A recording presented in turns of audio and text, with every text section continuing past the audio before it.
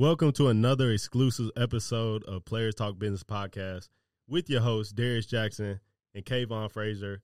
First things first, before we get to our guests, make sure y'all tune in and subscribe to our YouTube channel as well. You know, get familiar with our faces, Players Talk Business Podcast. We got some upgrades coming to y'all soon. And, you know, we're not bad looking either. You know what I'm saying? Just get familiar with us. Get familiar with our YouTube show because it's going to the top. But back to our guest, man. Today we have one of our great friends, one of my personal mentors. I really admire how he goes about himself and his business. And, you know, he's a real estate mogul coming out of Albuquerque, New Mexico.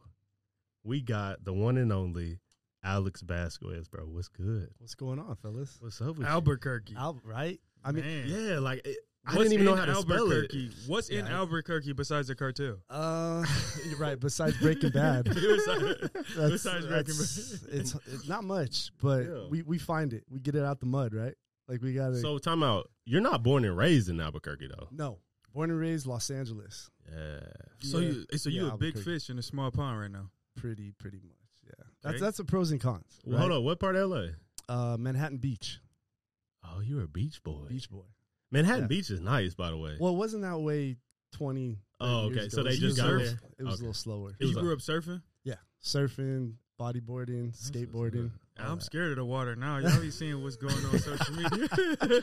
Bro, the shark attacks is getting out of control. Out of control. I've seen the most shark attacks I've ever seen on social media in the past week. They trying to scare us. I stepped on one. Like one A of shark? those like land sharks. Oh, those what are they? Tiger shark? No, there's nothing like that. But there was a little one in it. He was just dang. Yeah. When is Shark Week? Is it coming up? It's gotta It must be coming up. It's already here. It's already here. But based on what I seen, it's here. But man, anyway, bro, hold on, real quick. What brought you from Manhattan Beach to Albuquerque? I just had to. Man, that's a story. So yeah, we left right after the riots, like the whole Rodney King fiasco. Oh shit. Oh so wow, yeah. It was getting pretty bad, and my mom just said it's time to go. We got to get out of it, and wanted to be more rural area, a little smaller, a little slower pace. Mm-hmm. And I grew up on 3 acres, like a little farm, and had chickens, pigs, goats, and I had to take care of all the animals, and really slowed me down a little bit. And played ball, you know, dirt road, dirt street, was running up and down hills with my strength shoes. Yo. And, you know, just really calmed me down a little bit. You know, that city boy lifestyle had to be kicked out of me a little bit. So. And at what age was that? Just before high school. So about 13, 14. Oh, that's dope. So I moved from Dallas just before high school. I was 13 and I moved to Southern Illinois, and it was very similar, bro. Like cornfields everywhere. My town had 3 stoplights, and, you know, my graduating class had 60 people. You know what I'm saying? So, like, it does do something different to you. Yeah. You know, it humbles you, but it also, like, really grooms you. For real. Like, you're very family-oriented. That Midwest, you're from the Midwest, so you know. Okay. Yeah. You know, but that Midwest mindset is different. Well, it makes you have to be at peace with your thoughts because you have so much time. Yeah. You know, you're in the city, there's all something popping, right? But when you're out in the middle of nowhere, you got to figure out what's going on in here and put the energy somewhere. So you don't know that as a small kid or you just growing up, but you realize it when you start getting into the busy life that, you know, the utility of having a slower pace, definitely it enables you better when things are moving in the fast life. So. You know what? That's a really dope take. That's a good perspective. Because I'm a reflective person. I feel like we are reflective, but it does start coming from like small places because you're by yourself. Yeah. You learn to be good alone. Yeah, I would say that. I mean, I wasn't really in a small place when I grew up. I mean, Michigan, it's not considered a crazy big state, but my city in Michigan, and I grew up in Grand Rapids, is a big city. So I was always around people, you know what I mean? So I didn't really have time or start to reflect on too much of anything until I, you know, really went off on my own and went to college. Then that's when the reflective time started to get. So, I mean, I do. But that is a good take, though. That's a great take that, you know, when you by yourself, you know, you need, like, that allows you to have time to reflect on things. Yep. And you know what? Like, as big as you've become, you know, in the real estate world, I think the most exciting thing that you're doing right now is the fact that you just wrote, your first book. Second book. Your second. It's your second book. Second book. And I already bought a copy, but I just got a signed copy from the boy himself. But No Stone Unturned, the remapping of broken ideals. What inspired you to write this second book? Initially, it was going to be a journal. And, the past 3 years of my life have been probably some of the most trying. My father passed away on Christmas. It was 2 years ago. It was an ending of a long relationship. 2 of my grandparents died. I got COVID. It was like succession, one thing after another. And I had nowhere to go. The maps that I had created to get me out of life had failed. The way I thought relationship should be, not having a father anymore, and really just being upside down. So I started journaling. And when I finished, I looked at it and said, well, this could probably help somebody. So it turned more into a project of wanting to use what I had gone through to help pull somebody out of something dark that I was facing.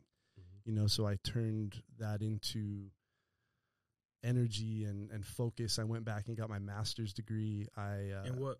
In entrepreneurial studies at Acton, the School of Business, actually in Austin, Texas. Oh, and that was actually prompted by Dr. Jordan Peterson.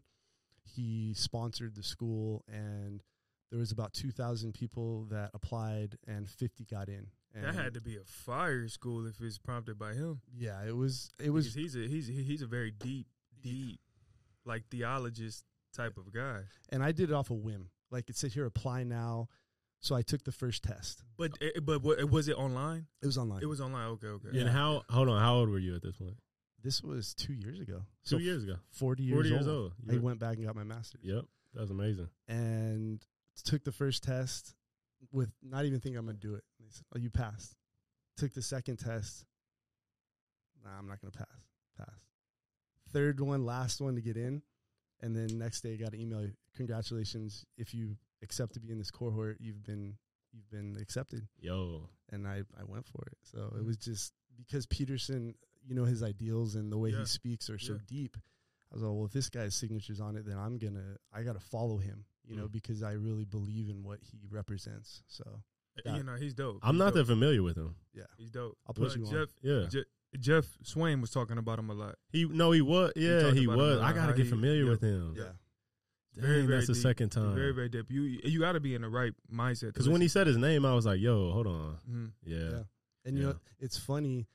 We were doing some projects in Albuquerque. We were trying to use one of his programs, the self-authoring program, where you write your dreams, your ideals, your ambitions. And we were trying to put it into a prison system out in Albuquerque because it said the rehabilitation, I think over 60-70% of students that take this end up passing or staying in school. So we were trying to get it to inmates that were on probation. Well, like his courses or something? Yes. Okay, wow, okay. And I was speaking with his son, Julian Peterson, actively to try to sponsor it for the prisons, but unfortunately it fell through because the prisons didn't want to embrace it. But, so it was pretty interesting. I got really deep into his philosophies and what he represents. So. That's dope. That's dope. Yeah. So going further into the book, I mean, you converted it from kind of a journal into like a remap. What's the deepest part of the book? What's your favorite part of the book if somebody's reading it? A chapter to look forward to that we should all really embrace and tune into. Well, it's very personal. So a lot of it, the majority of it has to do with personal experiences that I went through. And from love with your partner to relationships with your family and anything in between. I think, each chapter has meaning, but I wanted to write it in a way that it was simple and it could be followed and embraced and understood. I don't know if I have a specific chapter. I think they all kind of embody specifics. but it really showed the depth of when you fall off and you think you know how life is going to be, and then it just, as we all know, kind of slaps you across the head. Mm-hmm. And I really went deep into how you reflect, because most of us will just jump back on the horse, especially guys like us. We're so stubborn, and I think our resilience and our ability to get back up is what has made us so successful. But it also can be a double-edged sword, and we keep running into that same wall. Yep. You know, it's like, I'm going to lift heavier, and then you get injured, and you go back and try to do the same thing. Yep. And in life, I was doing that. I was doing that with relationships, and I was doing that with people I loved, thinking that there was exceptions when, unfortunately, if you're operating on different wavelengths, you've got to realize that. You can't realize that everyone can't go with you, and you want to take them with you. Because, again, you know, our energy as leaders and as athletes and guys who really want to help and bring the team together, it's just kind of instinctual. Yep. And then you realize that you're carrying everybody and you're not getting anywhere. I mean, you're getting somewhere, but then when you actually let them go, or you shift in how you approach those relationships, you become so much more.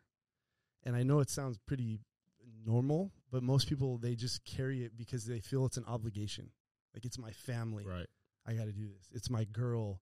I need to go through it. And of course, to some extent, you have to sacrifice, right? But not where it's draining. It's draining, or I like the analogy of you're giving more deposits than withdrawals, or vice versa. Like, and I kept getting so many withdrawals, and nobody deposited back. So. How do you balance that, though? Because one thing that I've learned, too, is obviously, you know, it's the law of karma, or in the Bible, it's planting seeds, yes. right?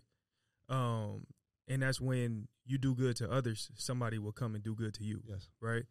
So how do you balance that when you know a lot of the times the people that we're helping out, right, all of us in a position to where we have, you know, a little bit of financial independence. So the people that we help out, they're not in a position that they can help us. Right. So how do you balance knowing that, but with also wanting some deposits as well, too? Because it's never going to be balanced. No. It's never going to be even to where, you know, we're going to help each other out at the same amount. Because, I mean, you know, sometimes, like if we're truly helping other people, they might not be in a position to help us back. You know what I mean? So how do you balance with knowing that as well? Personally, I think you have to go into every situation not wanting anything back, period. Like, when you give, there's no strings attached. Yep. But the second thing, and I think for me, I realize that is we're too much in our head and we're not focused on our heart. And, you know, my first book, it was the Real Estate Bible, How to Follow Your Heart Light. It's kind of like your spidey sense. Mm-hmm. And, you know, I've been in situations where guys will ask me for a lot of money and it feels right. And then I've been in situations where they'll just ask me for like a 50 spot or 100, and it's just not good.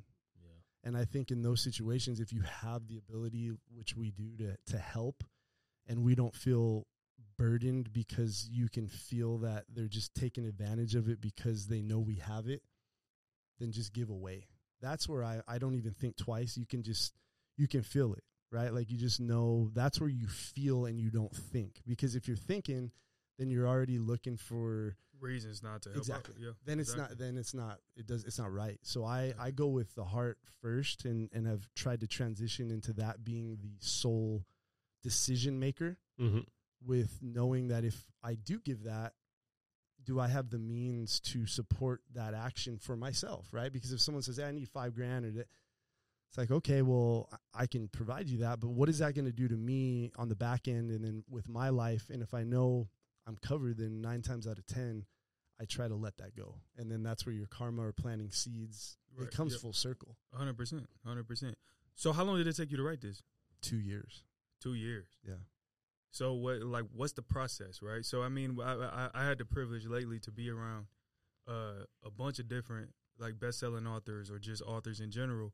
And it's weird because it's always different reasons for it. Well, it seems like it's always the same reason why they all write books. It's not to make money off of it. No. So what's like the process and what drove you to actually write this? Well, I know what you said that drove you, but what's the why do people write books? Well, so the first book, The Real Estate Bible, was to build my resume. It's a resume book. See, that's what the majority of people. Yep. The first book, and DJ, it's like a credibility. Absolutely. Like, yep. Yeah, D would know this. He just getting into real estate. Yep. There's a lot of realtors. Oh, there's and this business is saturated. Thousands. So I was trying to find a way to separate myself professionally as a real estate professional, and writing a book was on my list. So that was the first book. The second book, and again, none of these were to be bestsellers. It was just more of a creative process because I have a lot in my head. Mm-hmm. And this one was more of a therapeutic approach. And again, being a journal, it wasn't intentional to become a book, but then it did. And then going through the process of the cover and how everything's laid out, I really enjoy that. Like, I like that artistic feel of it. It's just, I did a lot of the design work myself. Is this your real picture that you just blacked out? Is no, that you walking? It looks like a silhouette of me, right? It does. My artist put this together, and we brought it together, and she said, yeah, it was really, it's cool how it came together. So with your first book, when did you realize that, hey, it's time for me to write this book? Because, I have this sense of fear from writing a book with, well, not fear, but I would say like more, what's the word? Like you're not there yet? Imposter syndrome. Imposter syndrome. Yeah. So I feel like I'm not quite there yet to call myself a quote unquote expert, in my field. So when do you think is the right time to actually, write your first book? And Alex, I thought it was cool how before the podcast we were talking and how you said you were 6 years in. You were 6 years into real estate. You was like, man, I didn't know until 6 years in that this was going to be my thing. Yep. And I think that was dope for you just to say that, because I think in this type of business, it does take time. Your 6th year, you were like, all right, this is my thing. Yep. And so, as Kay was saying, like, what year was it that you did decide to write this book, that you knew you were good, you knew you were different? Well, first of all, I wanted to preface this when we started that, Kay, when you say you're an imposter, I'm sitting next to 2 former NFL athletes. Like you guys are on a whole other level that most people either take for granted or they don't understand. And I played ball, I played basketball, and I was highly recruited. And unfortunately, family dynamics, I had to take care of my mom, so I couldn't forego, the life that you guys did. But I'm sitting here with guys that, I'm just honored to be with, because the level you took it is just, people don't get it. They just don't. Yep. So just that alone, Kay, puts you in a place where your thought system, regardless of what business you are in, you have every right to have a starting place whenever you want it to. And just because the way you process information and the way that you have elevated yourself prior to becoming an entrepreneur gives you that credibility. Whereas like for me, saying I almost played, D1 ball doesn't make me an athlete. I mean, I seen you play though. We played pickup, and that boy was setting some hard screens. Boy was getting every rebound. He was Draymond Green, bro. I mean, I had to hold it down because y'all were jumping 48 inches and throwing out, tomahawk. You was getting dunks, after it. You was getting after it. I had to like get in athlete mode on you one time. I was like, hold on, Alex came to play. Let me get in my zone, bro. But I like that about you, because like you're competitive, and that says a lot about your character. People that come in there and lollygag, and it's cool because they're, we just playing pickup. Right. But when the game gets tight, that's when you know who's for real. Yeah. And you was playing serious. You set a hard ass screen on me. I said, man, I'm about to go box his ass out next possession. I'm about to go get that rebound. And I love that because it's bringing the best out of me. You know what I'm saying? Yeah. But no, back to what you were saying. Like, you almost went D1, but you're not about to brag on that. Right. And But you're going to prove it by being the real deal. Yeah. And I mean, it took me 6 years to realize that this is the path, the real estate, and to embody it. I was working 3 jobs. When I first started, I was working at Foot Locker during the day. Damn.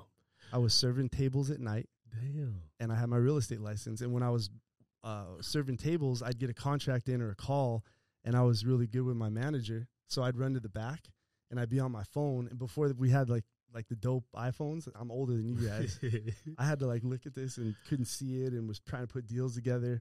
You was on that D-Wade, that slide phone that you had, like that BlackBerry, keyboard phone. all that. I had a razor, gold razor. Flip that thing up. Yeah, he was in the back typing away. Yeah, 6 years, and I had 3 roommates, and they were paying $500 a month in my crib, and my mortgage was like $1,100. Oh, so you already kind of had the idea though. You were already renting your crib out. Yeah, but this was 17 years ago. I've been doing this 17 years now. So the first 6 years, I had positive cash flow. I had no debt. Car was paid off, and I was just stacking. And this is a good segue because year 6, I started working with Mike Miller in the NBA. And he was one of my first big clients. Yeah, big dog, 2-time NBA champ. Shout out to Mike, to Ryan Miller, big time. Dog, his sons are cold too, by the way. Oh, yeah. My cousin plays with his son. Yes, I saw him play. He had a cold dunking. Yeah. Are you still cool with Mike? Oh, yeah. US, yeah. Oh, yeah. He still do deals with you? Yeah. He does. Yeah, That's and dope. he just signed the first-round draft pick last year and has a sports agency now, and those guys are... Oh, he has a sports agency? Yeah. Oh, wow. Okay, that's dope. He's a businessman. Big so, time. hold on. How'd y'all link? So, funny story. I was networking like crazy. So when I was coming up, I was networking breakfasts, lunches, dinners, 5 days a week. Just my goal at every networking event was to get 20 cards. So I'd have 60 to 70 a day. And then I'd put those in my database and just farm those, right? So I met Ryan Miller, who at the time was the assistant coach for the Lobos, UNM, and didn't know who he was, but he started buying up houses, right? Mm-hmm. So like the first month, 150 cash. Month later, 200 cash. Month later, 180 cash. He did this like 4 or 5 times, and then the light kind of turned on. I was like, is your brother Mike Miller? And he's like, yeah, man. So we ended up buying about 22 properties over 18 months, and he did close to $3.5 million with me, just me. Wow. And the crazy thing is, dude, this is what changed the game. Was Ryan Miller, shout out Ryan is the hardest working guy I've ever met. He was actually a coach at TCU, the assistant coach. So where are you coaching at now? Oh God, he moves around. I don't know right this second. I think he's at, yeah, look it up. He's, sorry, Ryan, but he moves around a little bit, but he put me on his E-Trade account, right? And he made me a fiduciary, meaning if we found a deal, you could just take I could just take the money. Because he had your yeah. And there was a lot of money in that account.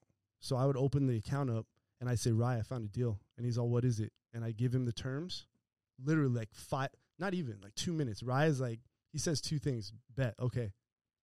Damn. And I'd buy the house, close it, and we move on. And I would take. He's at Creighton. Creighton, yep, that's it. Oh, wow, he's at Creighton right now. He's the assistant head coach. Yeah. Damn. Yeah. Creighton, they made a run. They just recently made a run. No, they're big time. I mean, they always. Oh, Creighton, yeah, Creighton's up there. Go deep in the, you know, in the damn, what the hell is it called again? The tournament. The tournament. Yeah. Yeah. The March Madness.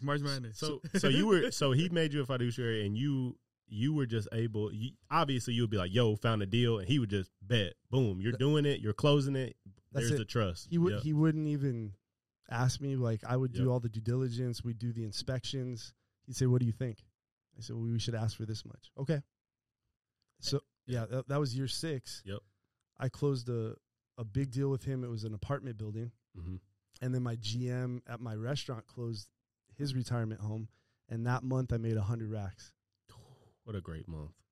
And I said, okay, if I can get out and have at least 2 years, you guys be saying a year worth of money to be okay. I'm more conservative. So I was like, if I can have 2 years with this stuff paid off or like covered, then I'm out. So I left the restaurant job, I left Foot Locker, and then I hit real estate full time after 6 years. Have you ever lost any deals? Yeah, of course. A lot? I mean, lose in the sense of commissions, but not in personal deals where I'm seeding them or I'm bringing in investors. No. No. A loss would be like, on that type of deal would be making just, some change. Or breaking even. Yeah. But it's not a true loss. No. It's just an L on the deal. Not yeah. yet. So you've been doing it for 17 years. Yeah. So if we backtrack and we go back out to like the 08, 09, 2010 market, how was that market for you in the industry? So I came in 06. Right. So it was right before that. Right before. So my first year out, I did all right. I was like 6 months in and I closed 15 deals. Second year, I did like 25, 30. Third year, 40. Fifth year, 60. So I got into 08 and it was grind from the start. It wasn't like a drop off for you. No, so I didn't know what good was, because all these realtors were like, oh, this is a great market. And then when it hit, they were going back to their serving jobs. And I was like, well, I'm good because you're doing something different. I just had the different approach. I didn't know a great market. So what's different about your real estate firm than other realtors or other real estate firms? Like what all encompasses your real estate portfolio or your real estate business? Now you're commercial. Yeah. But how long did you do this residential? Well, you still do residential. You still do residential too, though, correct? Residential more in the sense of flips. Yeah. You're right. But commercials are bread and butter now.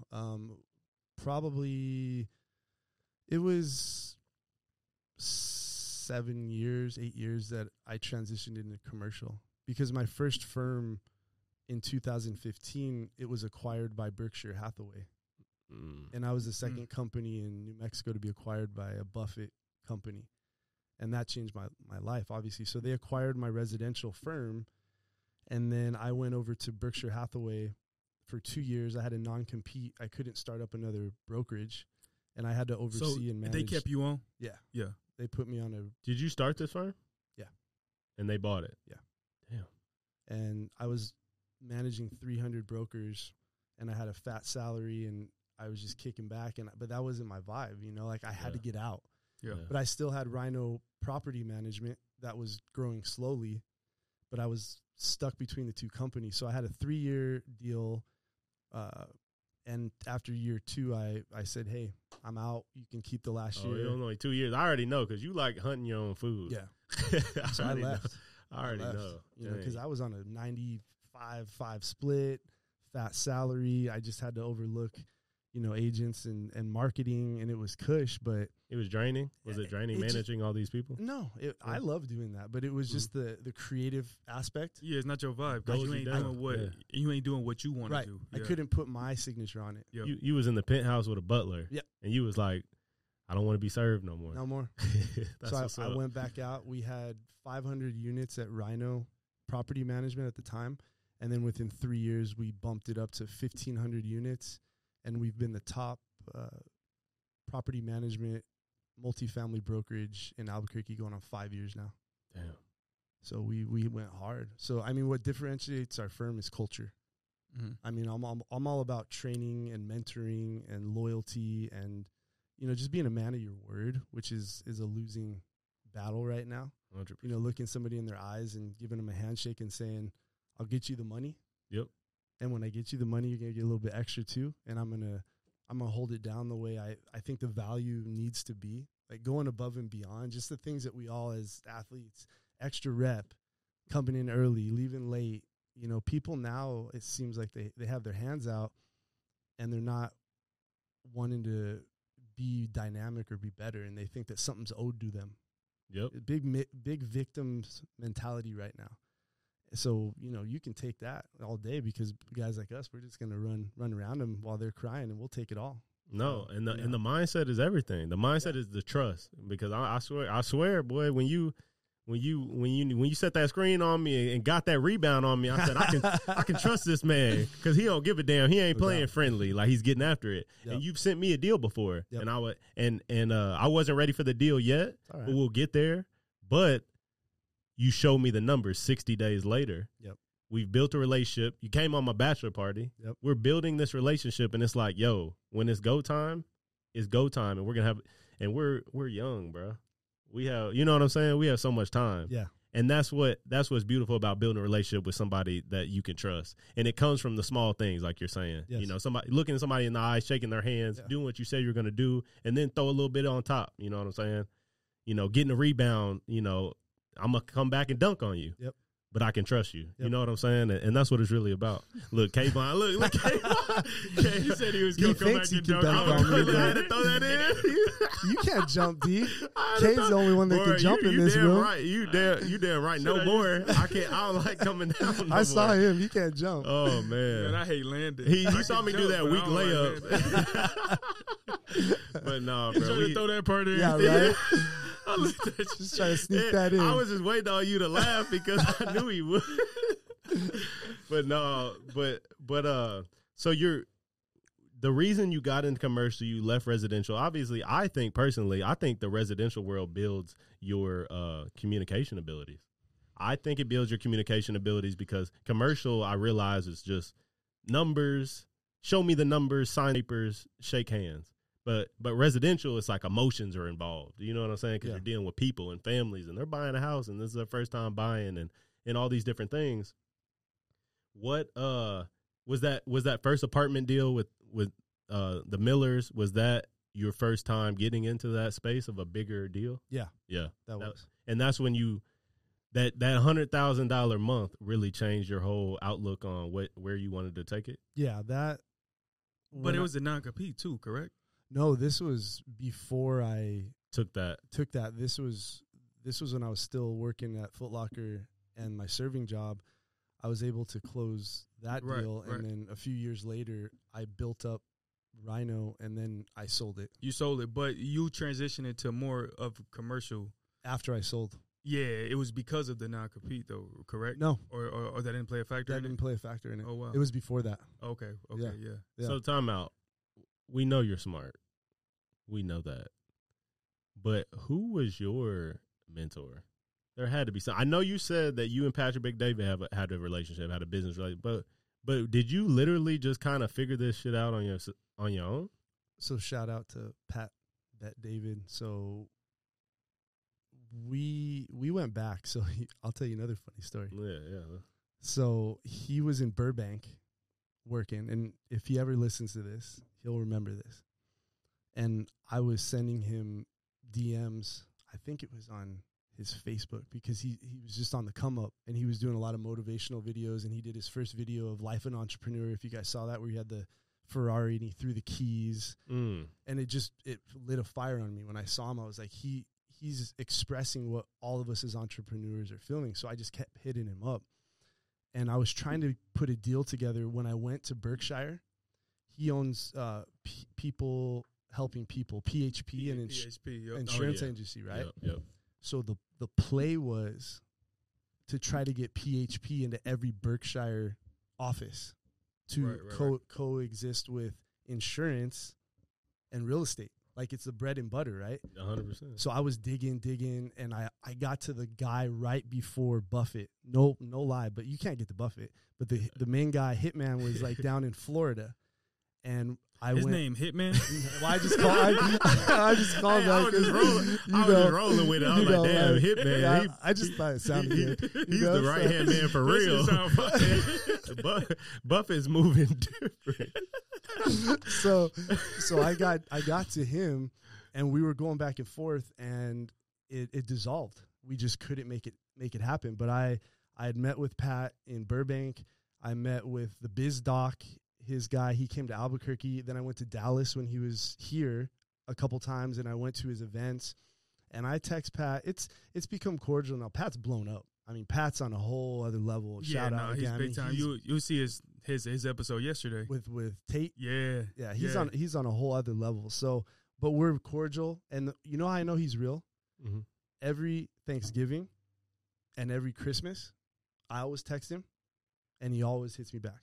Like, and I still got his Burbank number. All right. I got that text where it's like straight to him. Yeah. And he's always like, thanks, brother. I'm glad everything's good. Like, every year for like the last 7-8 years. He's real. We're just always back and forth. And that to me, as a character of a man, because who am I? You know what I mean? Like, but the initial question, and I'm not lying, D, but it was all me.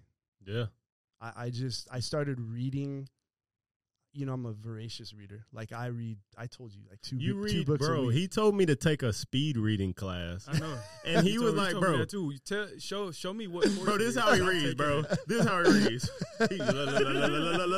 Like, bro, he told me you can read this book. And I'm like, bro, no. Did you guys see that video? Yeah, how fast do you read?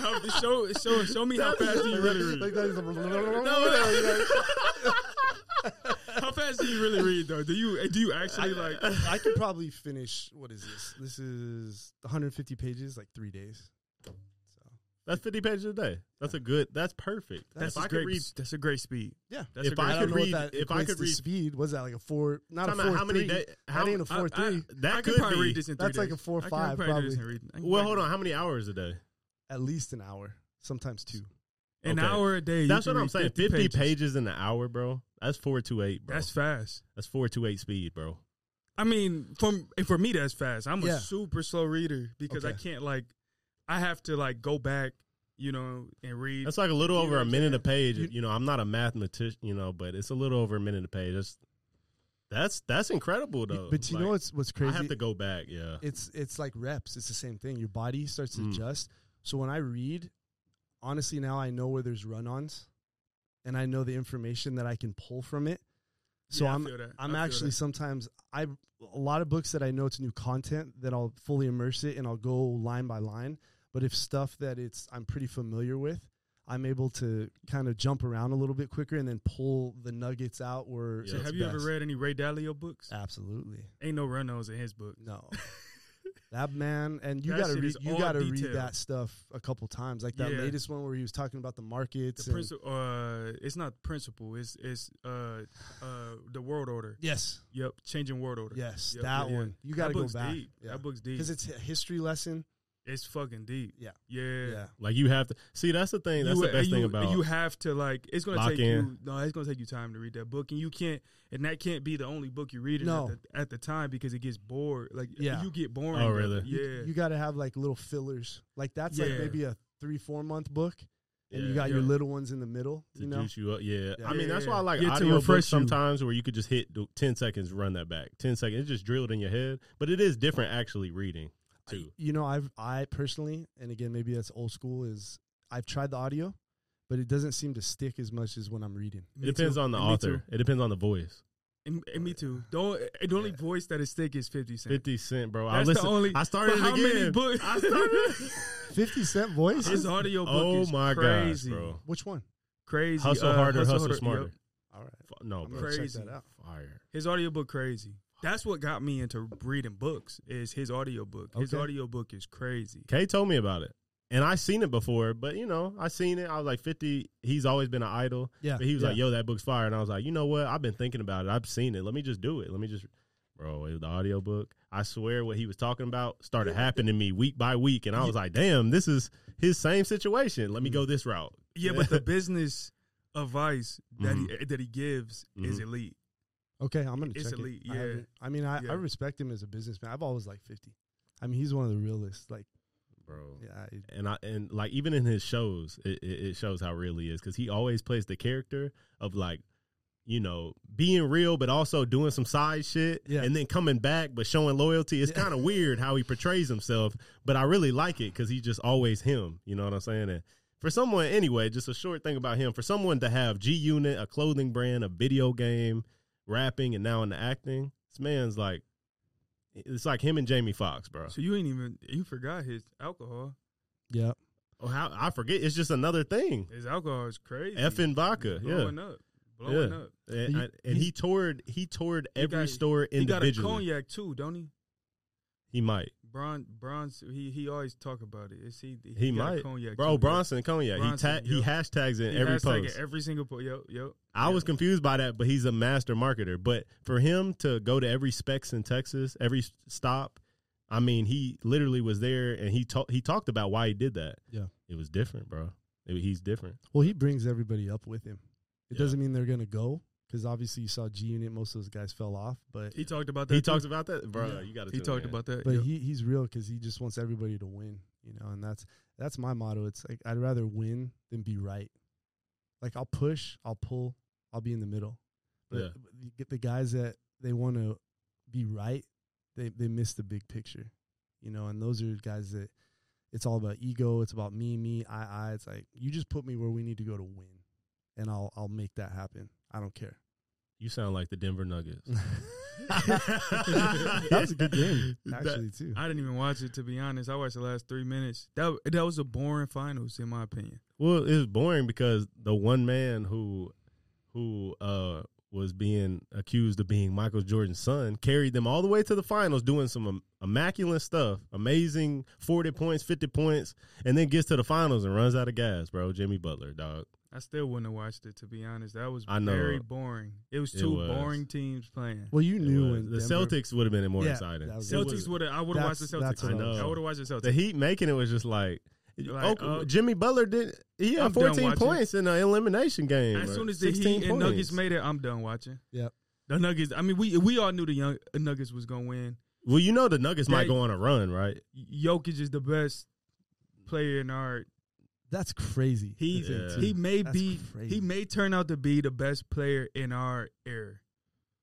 Yeah, but nobody will actually I'm putting a stamp on that. We'll say that he may turn out to be the best Yeah. player in our era. He may. Yeah. He may. It's like Tim Duncan. Nobody talks about him. I know. But his stats, you can't. Yeah. You can't deny the stats. You can't deny the stats. Yeah. We just got to accept it. But seeing that last night, and then Jokic's like reaction to winning though too, it was like. Yeah, he was just chill. Yeah. And he was in the back. He's like, with man, the picture with his daughter. Yeah. Job done. Now I can go back to Serbia. His brothers some savages too. Oh, bro, yeah. I like his brothers, bro. And you ain't fucking with him. They bro. the muscle in that family. You can see Bro, that. his brothers, you ain't messing with Jokic, bro. So I do want to transition because I know we talked about it briefly. I do want to transition about this Andrew Tate topic. Okay. Right. Okay. And just one, did you watch the whole 5-hour thing yesterday, or did you watch snippets of it? On the plane, I watched about an hour and 45 minutes when I got here. So. How do you did you watch any of his previous content? Yeah, Andrew absolutely. Tate? Yeah. I'm a Tate fan. Okay. So sure. so that's what I wanted to touch on. Yeah. What's your why are you a Tate fan? Right? You know, because I know he draws up a lot of controversy. Yeah. Purposely, probably. Absolutely. You know, but what about, you know, his takes make you a Tate fan? Well, if you take the time to go past the misogyny and the extreme ways that he promotes himself, there's a lot of depth and very stoic principles that I think most strong men who are confident in themselves embody. And I think his ploy is to be, you know, have the shock factor to get likes and clicks, right? Mm-hmm. Like he's playing the business up front Mm-hmm. and he knows that, but whatever he loses based on how much traction he's getting, he's factored that into his marketing and his equation. And if you stick with him, you can see that he really is trying to help. And in what ways, though? Right. You know, I follow him, and I mean, I'm the same way. I mean, I'm able to isolate. You know, so I don't. It's some things he say that I think is very extreme. outrageous, extreme. Right. But then there's other things that he say that I'm like, okay, people need to hear this. Maybe his delivery may be a little off, in my opinion. Sometimes I agree. But in what ways do you think he's trying to help? I do believe, just based statistically, you know, the way that this younger generation of specifically men are evolving, are becoming a lot more antisocial, a lot more, I want to say emotional. And I think for strong men. Soft. Yeah, soft. There you go. And I mean, soft. And I think they're trying to throw it, you know, down our throats where it's like we have to be in tune with our emotions. It's like that's not how men are built. And I don't mean that trying to be machismo in Spanish, like super macho. Like I mean that in you have to be able to control emotions and know when to showcase them and not let your emotions control you. And I think Tate's regiment, if you listen to it, you know, he wants to take care of his body. You know, he works hard. You know, he does a lot of the things that as athletes, again, kind of our foundation. It's like you eat right, you sleep right, you work out, your mind just, it functions better. I think in our generation, I think what he's trying to say, what you just said, is just self-discipline. Yes. We don't have those principles anymore because, I mean, now we don't, you know what I'm saying? There's so much going on. I was telling Alex, too, before the show, I was like, I went to Kansas City Airport, and I was like, by the way, for a Kansas City Airport, that thing is upgraded, bro. That thing is dumb upgrade. It's nice. But side story, it was the first time I seen, in the airport especially, they had a restroom. It just said all genders. Oh my God. And I was like, I was like, dang, this is the first time I've seen this before. But long story short, you know, so you was in there with everybody? Yeah, all crazy, all right? genders. It's crazy. And you still winning it? I would have went in there. I mean, there was a lady changing her baby, and then the dad came in and switched, and It's a she went to the family bathroom. I would have went in the family bathroom. Yeah, it was just all genders, bro. No, I'm saying I would have went in the single stall family bathroom. Well, that's how it's set up. So there's not just urinals hanging out. Like, everything's shut off with a door. So you walk in, it's just like the sinks everybody shares, but all the doors are like shut off. But It's like a bathroom within a bathroom. yeah, but you know, that's where we're headed, though. Soon, all airports, including DFW, it's going to be all genders because that's where we're headed, just like with the self-discipline. And somebody like Andrew Tate is very controversial in this time in the world right now because he's just going to say what a lot of people really think but would never say. Well, it's how you say it, right? And it's how he said, like, when I listened to him, I was like, yo, who is this guy? I had no idea who he was, bro. I had no idea until, like, you know, probably like, what, 8 months ago, maybe? And I was like, all right, you know what? Let me at least just watch some videos on Twitter, see what he's talking about. And I was like, you know, he's not wrong. He's just saying it in a really masculine, vulgar way. Yes. But he's really not wrong. You know, like, now it depends on what topic. But I was like, you know what? Like, he's just a confident guy. That's why when he got arrested for what he got arrested for, then it was like, hold on, what's going on here? And we still will probably never know. Well, you know what, Kay, this will probably touch on you because when I was listening to him yesterday, you got to understand he's a fairly young guy too. I mean, I'm the senior. How old is he? I think he's 35, 36. Okay. Oh, really? Yeah, Right? yeah. I'm 42. And again, 6-7 years, it makes a difference. And the thing that I really took from it to the point where I stopped is that he has just embraced his faith at 35. He bounced around. He bounced around. Yeah, he was an atheist, Yep. and then he was looking at Christianity, and now he's become a Muslim, Right. right? And regardless of what you think on any religious front, I think you can hear him talk, and you were listening to his approach on religion, which is still kind of in the growth process. And when you don't have a really strong foundation there, you have to put into context where and how he looks at the world.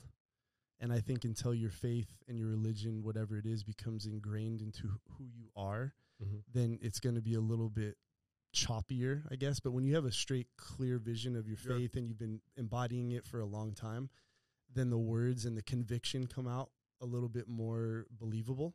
And I watched him, and I'm like, you're still trying to figure this out. So that's where I take it. I didn't know that. See, I don't know a lot about him. He talked about that a little bit. A little bit. Yeah, at the beginning. No, I feel that too. You see what I mean? feel that. Like, No, I definitely he's feel still that trying too. to see. He doesn't like, and you can tell. I mean, I do agree with a lot of things he says. He just don't really understand how to say it. Like, but you know, he probably is purposely saying it this way to get views, right? And I think it kind of also ties into like what you were saying earlier, like about being ready to write the book. It's like, man, a guy like Andrew Tate, I mean, he's what, 35, 36, you said, and he's bouncing around religion, still trying to figure himself out, and people are listening to him. And not that he's not validated, but it's almost like, you know, you are who you listen to. You know, what is he saying? You know, is he ready to take this strong ass stance when you was an atheist, Christian, Muslim? Exactly. You know what I'm saying? So what are you you look at him, right? I'm going to listen to his workout regimen. I'm going to listen to the things that he's done right, successful. Like right now, I can't really embody his beliefs because he hasn't been vetted yet. He hasn't done this as his life, but he was a world champion kickboxer, athlete, you know, successful businessman, great marketer. Well, I'm going to listen to all that stuff. Right. 100%. But the other stuff you just take with a grain of salt. And obviously he's pretty candid about his family, but I know he has children. So you can't really say if how he raises his family is good or bad, but you know that that's a part of his life, which he keeps private, which I respect. Yeah, super private. But I look at the person, if I'm going to ask about football, who am I going to go to? I'm in the best room in Dallas right now. But if I'm going to ask you about commercial real estate, it's going to be me. I go to, who is the best and just focus on what you can bring in that value. So for sure. Yeah. And so, getting back to, because I know Kay had brought it up. I know you guys had a deep conversation about it. But getting back to like us growing up in a quiet place, right? So when you want to quiet things down now, not the Albuquerque's like crazy loud or anything, but I mean, you do got the you got the mafia and the cartels. The cartel shit. But when you want to quiet things down, Kay, we were talking about this other night. He was talking about y'all's conversation about meditation. Yeah. And I remember as a kid, bruh, I used to meditate as a kid. But honestly, everybody's meditation is different. And I didn't really know the right way to meditate. I would sit there, and sometimes I would go in deep thought, and sometimes I would fall asleep. But then sometimes I would play music and just take myself down the journey of what was about to go down tomorrow if I had a sport event. And then sometimes you would sit there and hell no. I ain't never. I'll just look you in your eyes. I ain't never done none of that. Look, he hit me with my button. That's funny.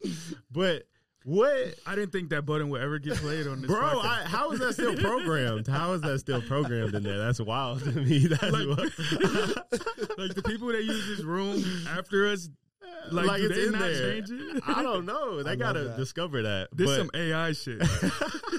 That's dope. But no, like what is your strategy now that we're all kind of grown adults now? There's so many different ways. Is there different ways to meditate? Is there a book for it? Or like, how do you do it? How do you do it? So I follow Buddhism, and there's different ways to meditate. Mm-hmm. I think the most simplified version that I can explain is, so the mind, think of it as a freeway. And there's cars that are always moving all the time. From the moment you wake up to the moment you go to sleep, and even when you're dreaming, your mind never stops. That's default. We have to understand your mind will never stop. That's how it's built. And the cars on the freeway, they represent your thoughts, which is endless. Yep.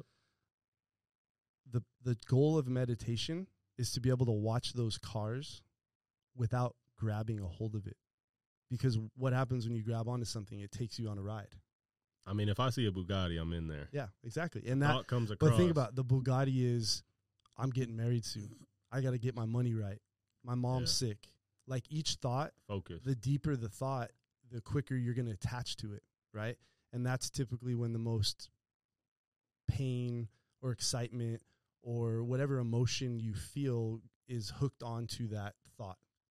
So what meditation does is it allows you not to attach.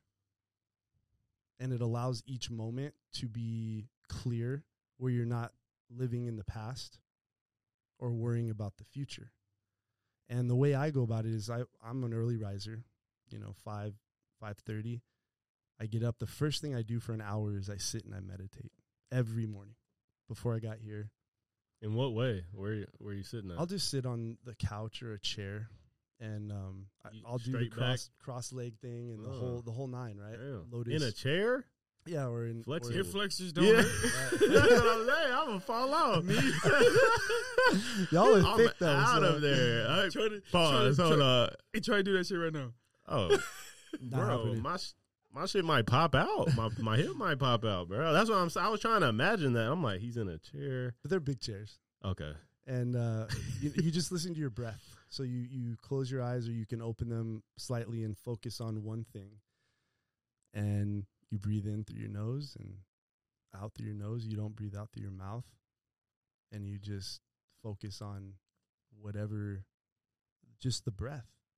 And then the cars will come and you'll be like, oh, man, I got to go to the podcast an hour. Oh, I'm hungry, or I didn't work out. And then you just go back to the breath. And that's the focus of. You do that for an hour? Every day. Damn. Yeah. Have to, man. I told Kay this, if it was a choice between working out or meditating, I would choose meditating. Your mental. Your mentals, it's everything. You know, after we talked, I went home and I tried that. Yeah. And I sat down right in the front of in the middle of my floor. I was upstairs, so I had, my carpet was soft. So You cross your legs? I tried to. It's hard. It's hard. My hips to start to get sore after the first 30 seconds. Right. I had to uncross them and my legs were straight. You need to sit in your big old beanbag chair. Oh, yeah. And my back started to get sore, so I had to go back. Had to scoot back up against the couch, legs straight, and then I tried to breathe, but then I kept on having mucus and stuff. So I'm thinking, you know what I'm saying? That's the thought that's coming in my head, but I'm not trying to grab onto. Bro, you was going through it. So I'm like, okay. You was just letting I gotta work on myself. letting it suffocate you. Yeah. It's tough. I can't breathe. Ambulance car coming across. I'm thinking about water, and I'm like, okay, well, I can't grab onto it, so forget water right now. But I feel like in order to do this, you have to be consistent for probably 2 weeks at least to do it every day. No.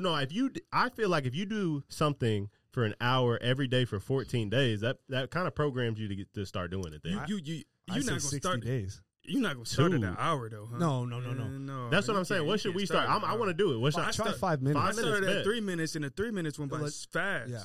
So 5 I minutes. did another 3 Try minutes. 5 minutes. Yeah. What is that? What you did? Yeah. Okay. Because it feels like 5 to 15, maybe 20, right? 5 minutes when you And my first 3 minutes start. went by super fast because I was actually Thinking. it was things racing. Yeah. Right. And then my back started hurting and my knees hurt. Well, you realize how connected you are to your body and your thoughts, and then when you're able to separate from it, that becomes an afterthought. I don't know how to explain it, except as you get deeper into it, there's almost a separation of self, and you're kind of just watching the wheels go round and round. So, damn, you ain't popped no mushrooms before that session? So, never been drunk, never done drugs. Yo, discipline. Ever. Discipline. Yeah. That's what's up. Never in my life. That's what's up. That's my only claim to fame. I'll take that to the NFL and cash that. Have you ever drank? Yeah. Yeah.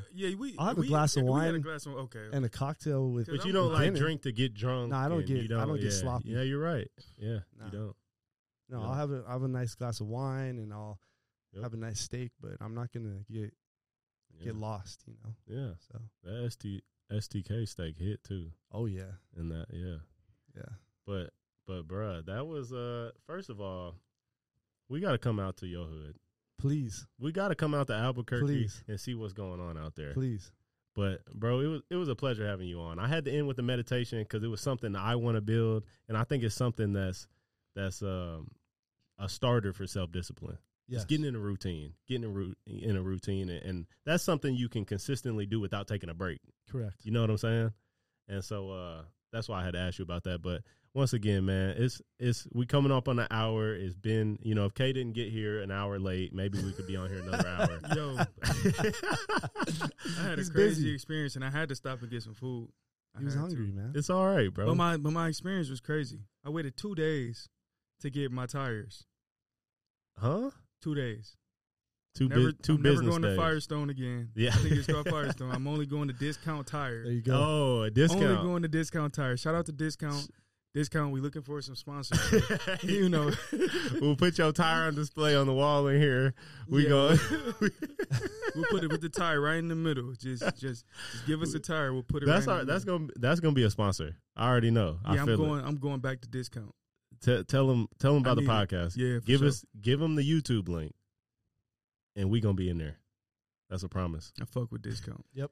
No, Alex, bro, it was a pleasure having you on, bro. Pleasure to be here, guys. Thank you. Obviously, we gonna be in the journey together. Where can everybody else follow your journey at if they want to follow your commercial real estate, your personal life, your book? Tell them your social media, your websites. What you got? It's Alex Vasquez Real Estate for my IG. That's probably the best way. We just started that up, so my followings. We're trying to get there. I'm just getting it on. So hopefully, anybody wants to learn some real estate and any questions, they can hit me up there. The real deal real estate. Yeah. You got your link tree on there? Yeah. Say less. I need to get me a link tree, by the way. Everything's there. Sleep on that. You would have been able to ask Natalie, but and another time, man. But it's been a crazy dope episode. I always enjoy these conversations, but this one was just that much more special, man. You just get lost in the room for an hour. But we'll definitely run this back. I want to run it back when we do our first deal together. Yeah. Because that's going to be dope. Yeah. And we got to talk details about it, that'll too. be fun. All of us. Say less, man. And until next time, bro, we appreciate you coming on. Thanks, guys. Yes, sir. Oh, that was dope. That was fun. That was fun as fuck. That was fun as fuck. Man, you hit that.